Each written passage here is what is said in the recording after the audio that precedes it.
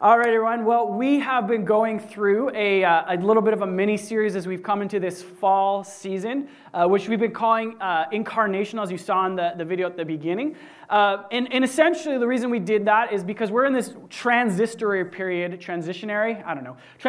period as we come out of summer and into the kind of more regular routines of fall, but also as we've come out of a season of COVID lockdowns and we're back into some semblance of normality. No, it's not completely there, but we are doing this as a way of just reminding ourselves what it means to be the church. The reason we've called it incarnational is because we believe that ultimately who we are as a church and how we live as a church is rooted in the person and work of Jesus. Jesus is God incarnate, God in human form, the God who came down as a human being to reach us because we could not get to him. And that has huge implications for how we live out life together as his church. And so we recognize in the first week that there's this reality that God has called us to himself, that he's made us a people who are in this world, but we're not of this world, which means as he was incarnationally in the world, we are also called as a community to be incarnationally in the world. And to help us fill out what that looks like, we've been taking a look at the one another commands that we see throughout the scriptures. As the church, early church was figuring out through the power of the Spirit what it actually looked like to be the people of God, oftentimes what would happen is leaders would come and they would give these one another commands, these commands that would help the church understand how we are to live together.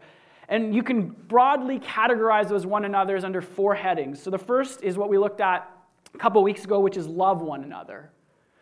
The second, what Matt led us through last week, is be unified with one another. And this week we're going to look at a third category, which is serve one another. So if you have your Bibles, open them up to Matthew chapter 20. We are going to jump back into Matthew here for a little bit, not a ton, but open up to Matthew chapter 20. If you don't have a Bible, you can grab one over there, download one from the App Store on your phone. Really quick, I know I didn't do this before. If you are new with us, my name is Andrew, one of the leaders, and I'd love to connect with you, so please do make sure to reach out to us. But Matthew chapter 20. So just a little bit of context of what's happened so far in Matthew's book. Jesus has predicted that he's going to go to the cross. And then, ironically, two of his disciples get their mom to ask Jesus if they can have like the two top positions in his kingdom. So it's like this completely like there's this like cognitive like dissonance here. Like they just cannot understand what Jesus is saying. And that leads to this whole argument that's happening between Jesus' followers about who's going to be the greatest. So Jesus just said, I'm going to the cross, I'm going to die for people. And then they have this argument about who's going to be important and in charge. And Jesus gathers them together. And in Matthew 20, verse 25, Jesus says, you know that the rulers of the Gentiles lord it over them, and their high officials exercise authority over them. Not so with you. Instead, whoever wants to become great among you must be your servant. So Jesus says, look around. You can see the way that authority happens in the culture around you. When someone becomes king, what does he do? Everyone has to serve him. His will is their command. He says that's not the picture that you should be aspiring to. He says, not so with you. Instead, whoever wants to be great among you must be your servant. And whoever wants to be first must be your slave. And what is he rooted in? Verse 28, he roots it in himself. He says, just as the Son of Man did not come to be served, but to serve and give his life as a ransom for many. When we talk about this call to serve one another, first and foremost, we must understand that it is rooted ultimately in the example that we have seen of Jesus. Jesus who came and gave his life as an act of service on our behalf. There's two things I want us to draw out here before we kind of dive into what this looks like for us that we need to get from Jesus' example. I think we can all kind of see the horizontal element to Jesus' serving, like he is serving other human beings. He goes to the cross for us. But there's also a vertical aspect to Jesus' service. This may sound controversial to you, but I think it's true. Jesus didn't ultimately go to the cross for you. He did go to the cross for you, but his ultimate motivation wasn't you. Jesus' ultimate motivation was his Father. He went to the cross as an act of obedience and submission and service to the Father. And it is out of the overflow of that act of obedience to the Father that led him to the horizontal service to us. We see that time and time again. Jesus in the Garden of Gethsemane, he's speaking to his Father, and he says, "Take this cup from me, but not my will, but yours be done." So as we look forward to what this means for us, we have to understand that ultimately our act of serving one another, first and foremost, must stem from an act of submission to God. All right, jump forward in your Bibles to Galatians chapter 5. This is where we're going to camp out for most of the rest of the day here. Galatians is a letter written by one of Jesus' early followers, a man by the name of Paul. And he's writing to several churches in the province of Galatia, and he's writing about a bunch of different conflict elements that are happening. And he starts to talk about how they are free from kind of the religion of the Jewish law, and yet he goes on to say in verse 13 of chapter 5, "You, my brothers and sisters, were called to be free, but do not use your freedom to indulge in the flesh, for the entire law is fulfilled. Do not indulge in the flesh. Rather, serve one another humbly in love." So there's that one another, right? Serve one another humbly in love. "For the entire law is fulfilled in keeping this one command: love your neighbor as yourself."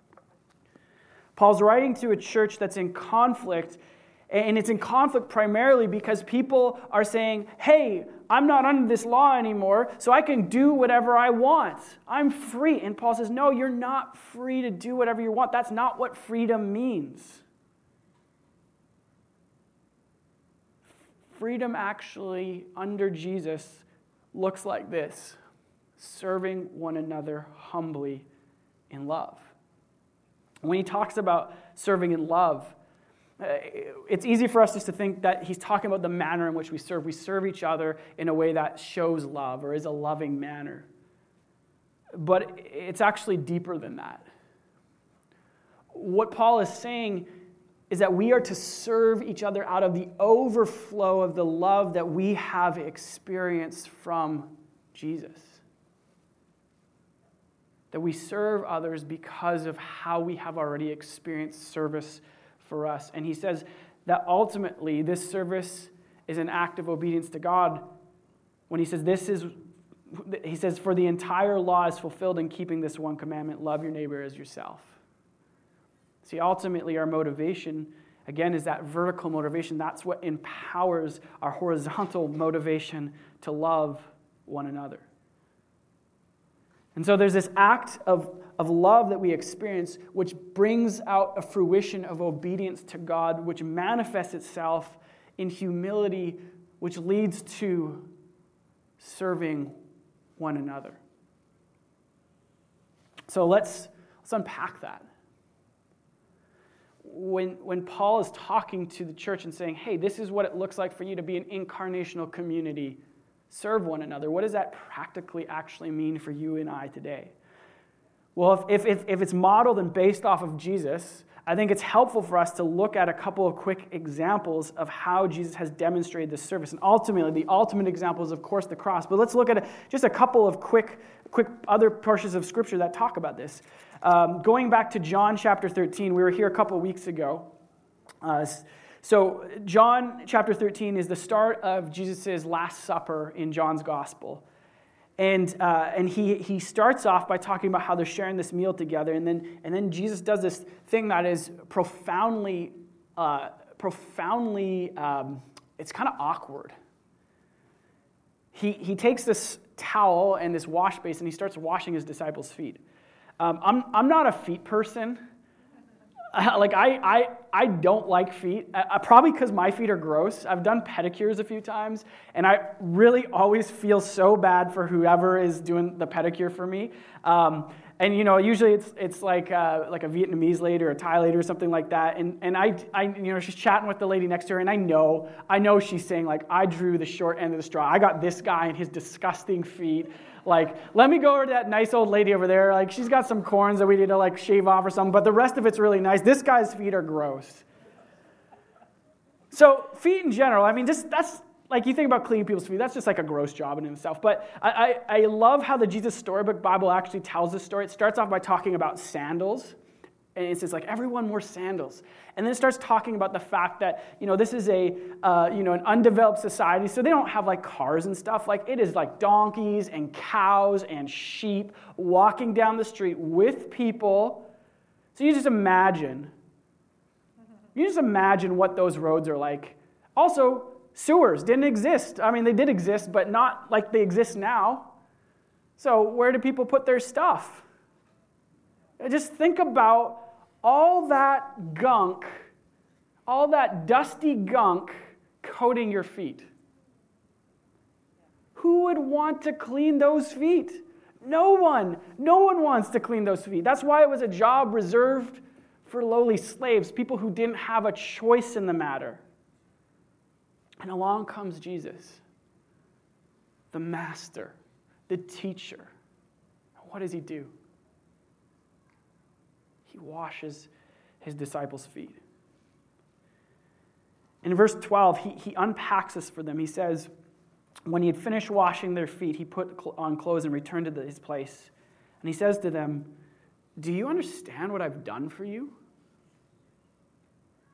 You call me teacher and Lord, and rightly so, for that is what I am. Now that I, your Lord and teacher, have washed your feet, you also should wash one another's feet. I have set an example that you should do as I have done for you. For very truly, I tell you, no servant is greater than his master, nor is a messenger greater than the one who sent him. Now that you know these things, you will be blessed if you do them.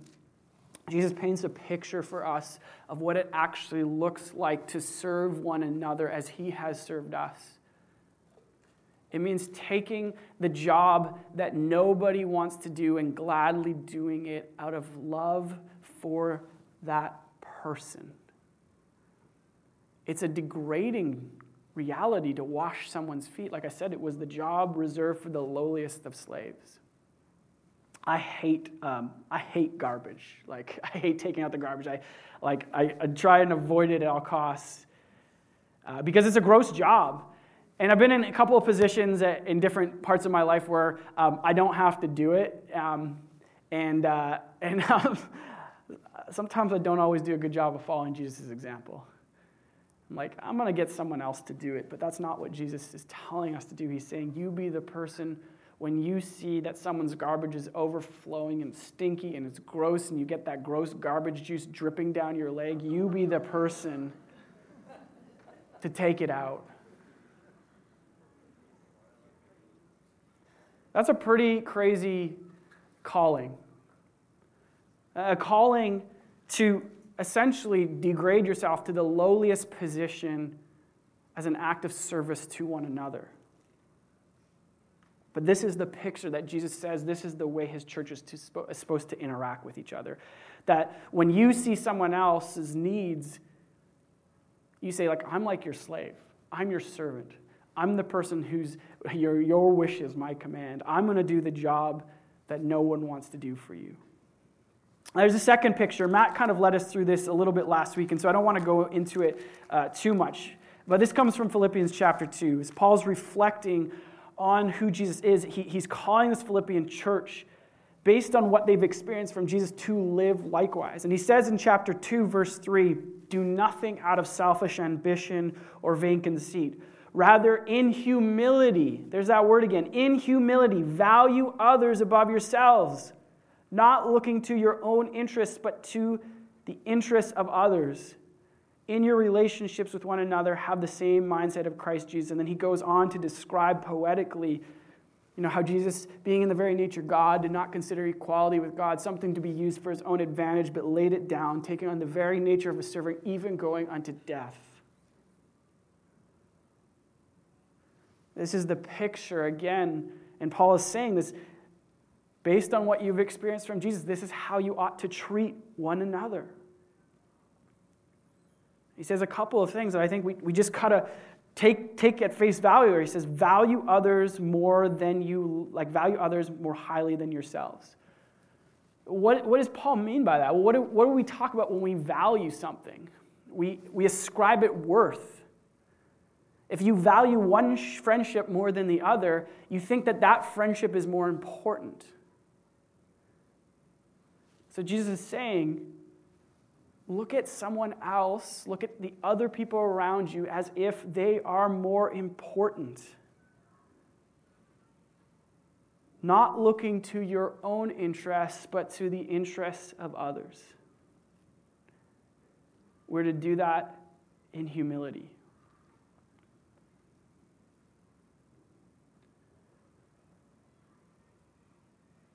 What does this look like? What does it look like for us to actually look at each other and say, you're more important. Your interests should take precedence over my interests? Well, the first thing that I think we have to recognize is that it should look different than what we experience in the culture around us. And it means that when we enter into community, we're going to probably ask different questions. Instead of entering community saying, what can you do for me? If we value others more than ourselves, if we're looking to others' interests, if we're entering with a humble attitude that says, I came to serve, not to be served, then rather than asking, what can you do for me? I'm going to come in and ask, what can I do for you? But let's be honest, how many of us actually enter into a community and ask that question? Or we enter in, or we hear about a need, and the first response isn't, is that convenient or comfortable for me? Rather, it's, am I able to do this? Learning to love each other by serving each other, as we have experienced with Jesus, has huge, huge implications. But let's be honest.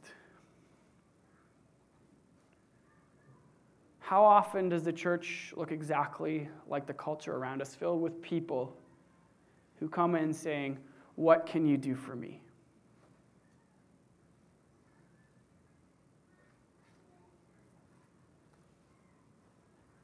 I won't do what's going to make me uncomfortable or what's inconvenient. Going back to Galatians 5, Paul recognizes this dichotomy in us. He says, kind of continuing on in verse 16 of chapter 5, so I say, walk by the Spirit. Walk by the Spirit, and you will not gratify the desires of the flesh. For the flesh desires what is contrary to the Spirit, and the Spirit what is contrary to the flesh. They are in conflict with each other, so that you are not to do whatever you want.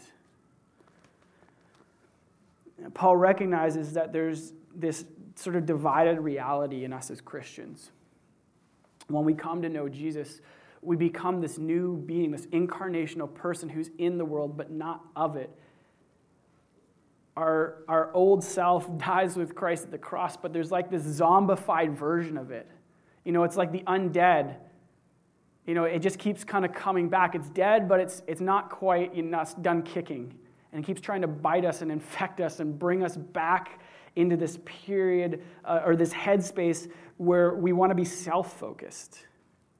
And he calls it the flesh. And he says, we're in conflict constantly.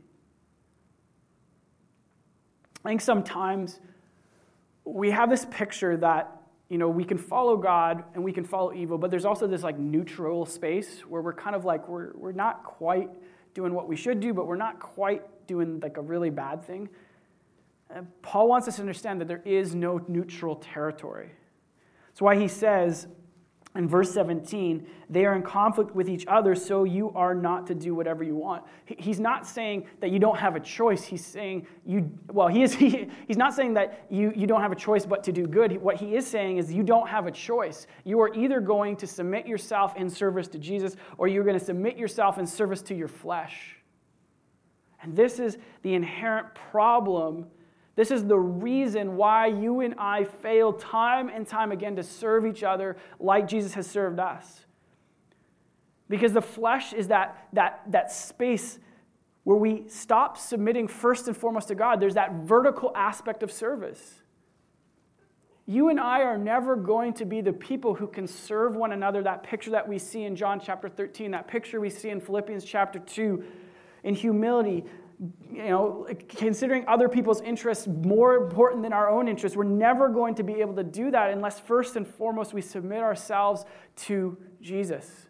And he gets to call the shots in our life, and we're led by his Spirit.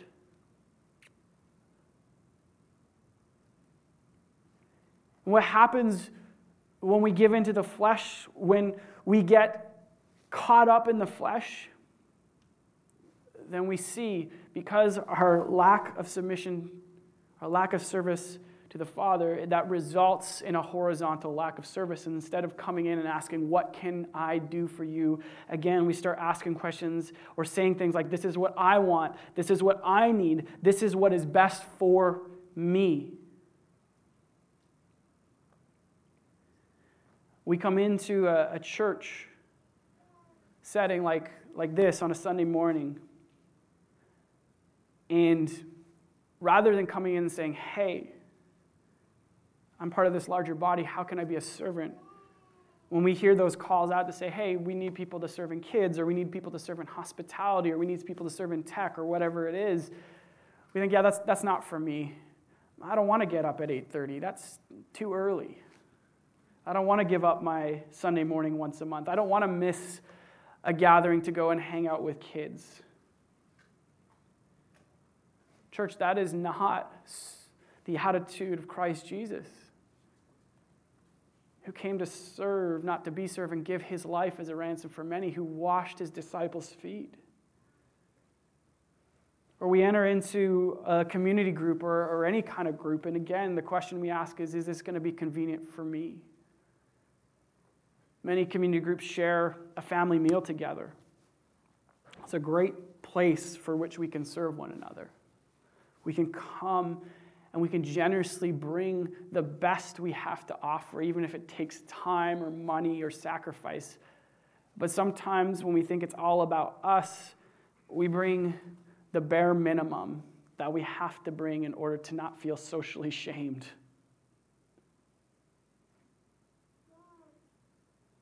Or we hear about needs in our community. You see something on West Village and Common, and you have the means to meet that need, but it's uncomfortable, it's inconvenient. And so you just simply ignore it.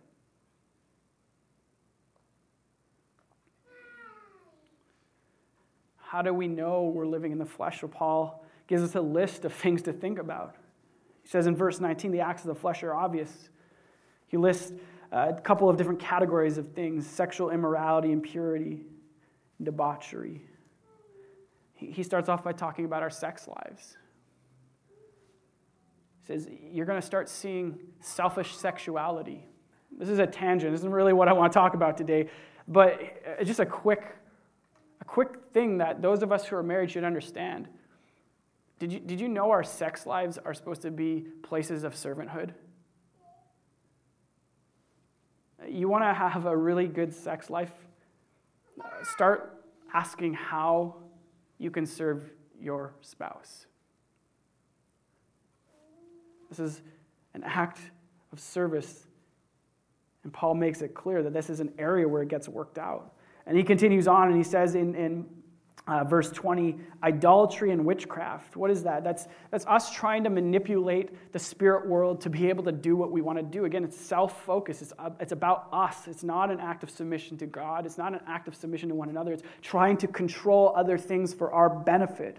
And then he lists a bunch of interpersonal issues that are the result of our lack of vertical service to God. Hatred, discord, jealousy, fits of rage, selfish ambition, dissensions, factions, and envy.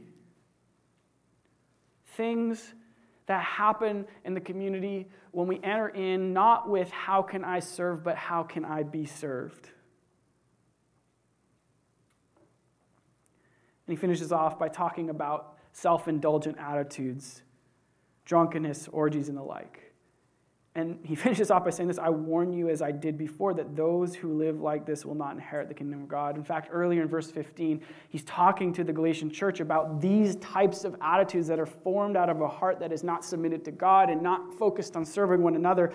And he says in verse 15, if you bite and devour each other, watch out and you will be destroyed by each other.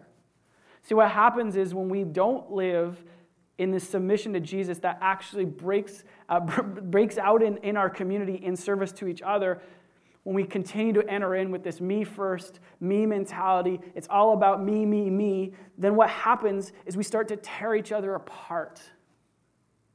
This is why you see churches split, community groups erupt in tension. DNAs that won't meet anymore, friendships that get divided.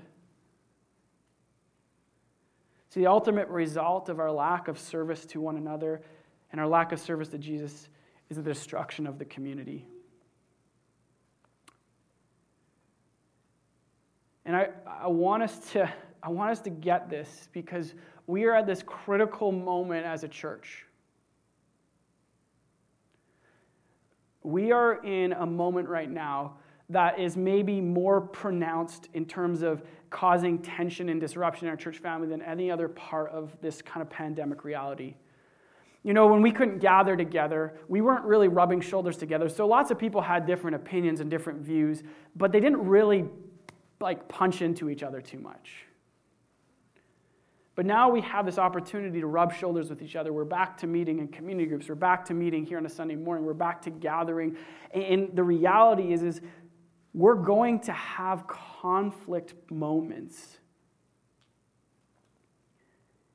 And the way forward is not trying to find some consensus. We're not going to do that.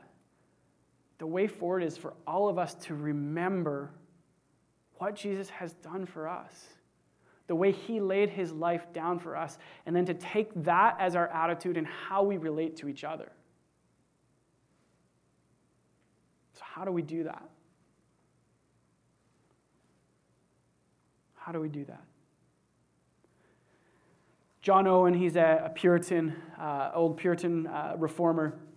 He has this great saying. He says, be killing sin, or sin will be killing you.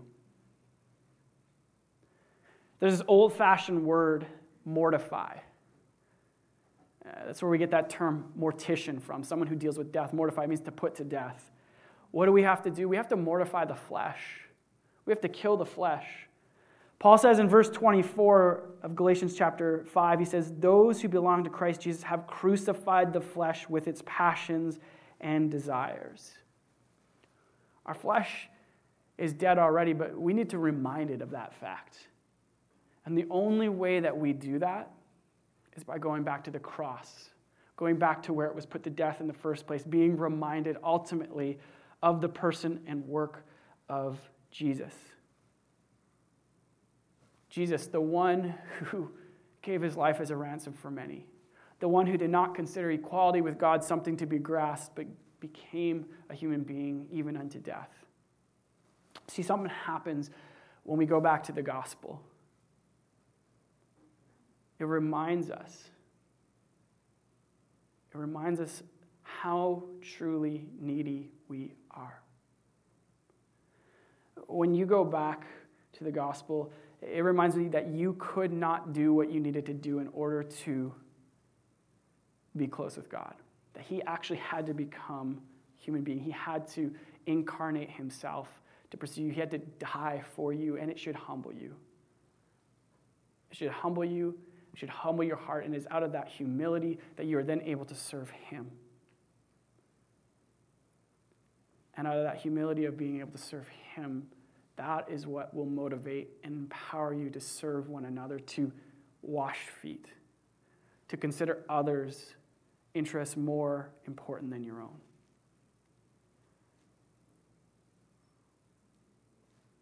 Not only that, but the gospel empowers us.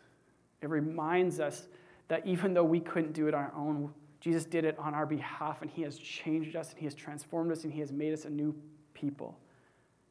And so it is out of that new identity that we then can interact with each other in a way that is humble and servanthood.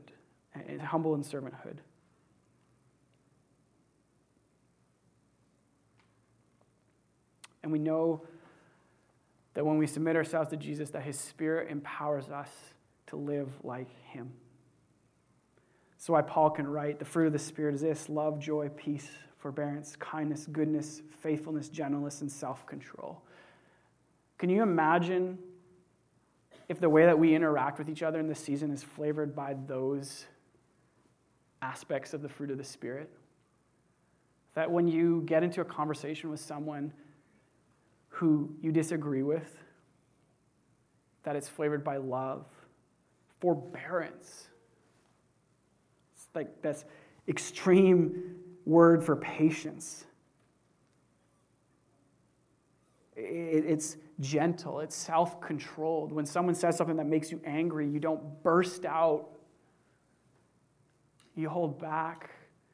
You seek to listen, to understand, to hear, not to be heard. You're faithful. You're gentle.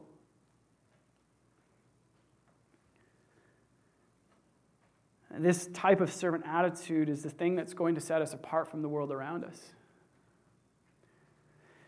I just think of the ways that it can even manifest itself in our community groups. I think of, when we come into a community group setting, lots of us have kids in our community group. And it can be really easy to say, like, hey, I just want to be like doing parent time. A couple of weeks ago, I had this really beautiful picture of this getting worked out. There's a lady in our community group, Jen, and she's like a grandmother, and doesn't have like little kids of her own. And I remember kind of going out on her deck, and she had like 7 kids all around the table, and she was just there hanging out, loving all of our kids really well. And all these exhausted moms were sitting there getting to eat meals without having to like worry about their kids. Man, that's a picture of someone who is being shaped by the servant heart of Jesus. When you step into being like, some community groups are trying to figure out, what do we do with kids? We want to be intentional. We want to disciple our kids. We want to serve our kids. We want to give them a picture of Jesus' servant heart by serving them. And you start having conversations, how do we do that well? And there's going to be this tension because there's this part of you that says like, I really just want to eat and hang out with the adults. And, once a month or once every couple of months, like to go and hang out with a bunch of crazy kids so that I can free up other people. I don't know if I want to do that. Do it. It's a picture of the servant heart of Jesus. You're serving kids. You're serving parents. You're serving other people. You're doing the job that maybe is difficult and hard and others struggle with. You're saying, I'm going to care about your interests more than the interests of myself.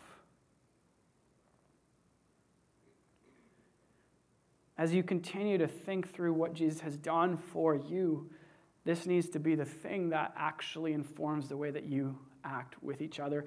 And it is in this transformative service of each other that we are going to actually give the world a picture of what Jesus is like. In a me world that says, I'm not going to do this unless you do this. I'm not going to do this if it makes me uncomfortable. I'm not going to do this unless I get something out of it. To be a picture of a community that says, I want to serve because I have been served by Jesus sacrificially, willingly, and joyfully. That is going to tell the story of what Jesus is like to a watching world. So I want to invite us into this, and I just want to finish off here before we take communion together by just asking a couple of questions to just help us assess our hearts. The first question I think we just all need to be asking is, do we need to go back to the gospel? And I think probably for all of us, the answer is yes, daily, regularly. That's why we encourage you guys to do DNA groups. What is a DNA group? It stands for Discover, Nurture, Act. What are you discovering? You're discovering the gospel. You're going back to the picture of Jesus, who he is, what he's done for us. Why do we do that? Because it actually informs the way we live. We take that gospel message, we allow it to nurture our hearts, to transform the way that we act towards one another, so that we don't enter into our relationships with a me-first mentality. We enter into our relationships with the same mindset as Christ Jesus. Are you creating space in your life to humbly go back to the gospel and be reminded of what Jesus has done for you? If not, create that space. Find those pieces of community. The second thing I think we need to ask is, are we approaching the church like it's for me or like I'm for it?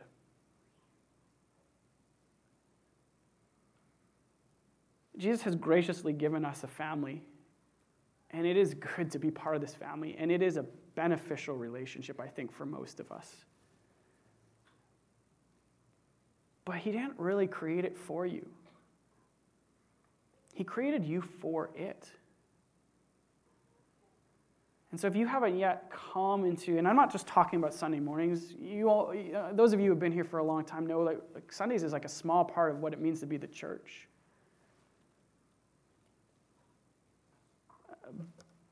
Those relationships, those community group families, those DNAs, those are all aspects of the church. And the question that I think we need to ask ourselves is, am I treating the church like it's for me, or am I actually entering into this community asking the question, what has Jesus empowered me to do for his people?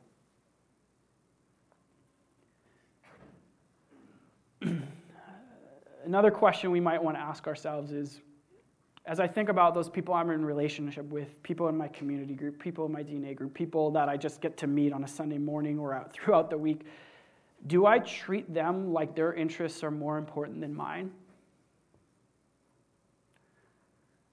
We're in COVID, and we're going to have a lot of opportunity to do this with one another.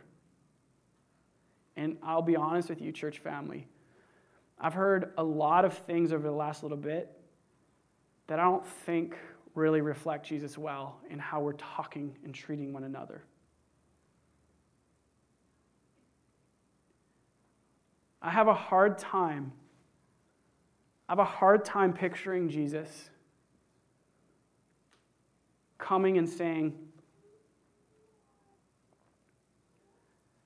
"Come to me, all who are vaccinated." I just don't see that. I don't see Jesus saying, if you don't do this, then I'm not going to come to you.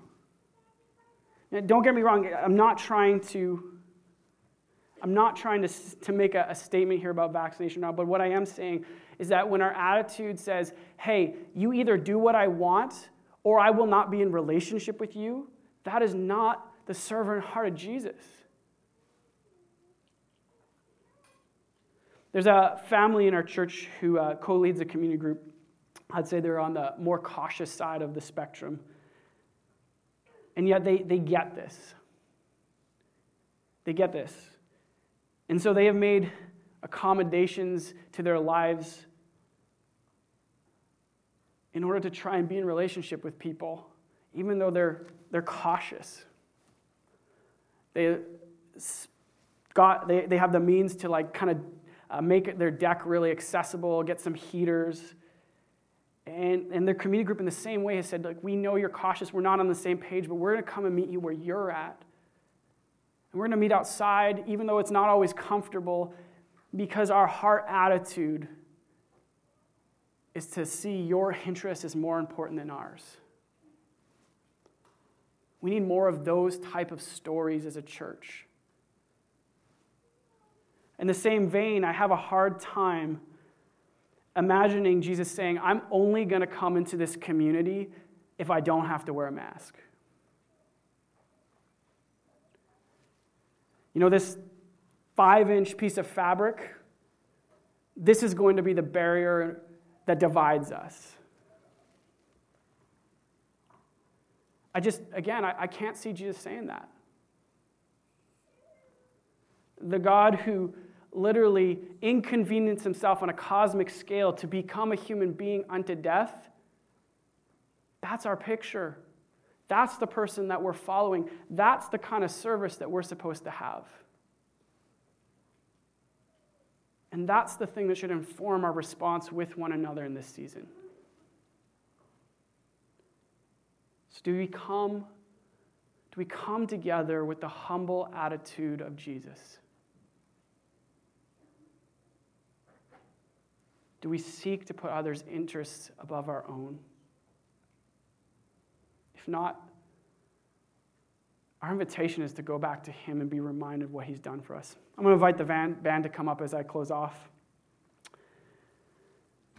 Every week, every single week, and we will not stop doing this,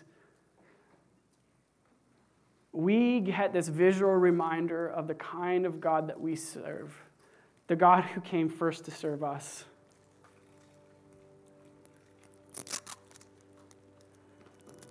The cracker represents his body, broken for you and I as an act of humble service. The shot glass of juice, his blood shed for you and I as an act of sacrificial service. Church family, let's do this in remembrance of him.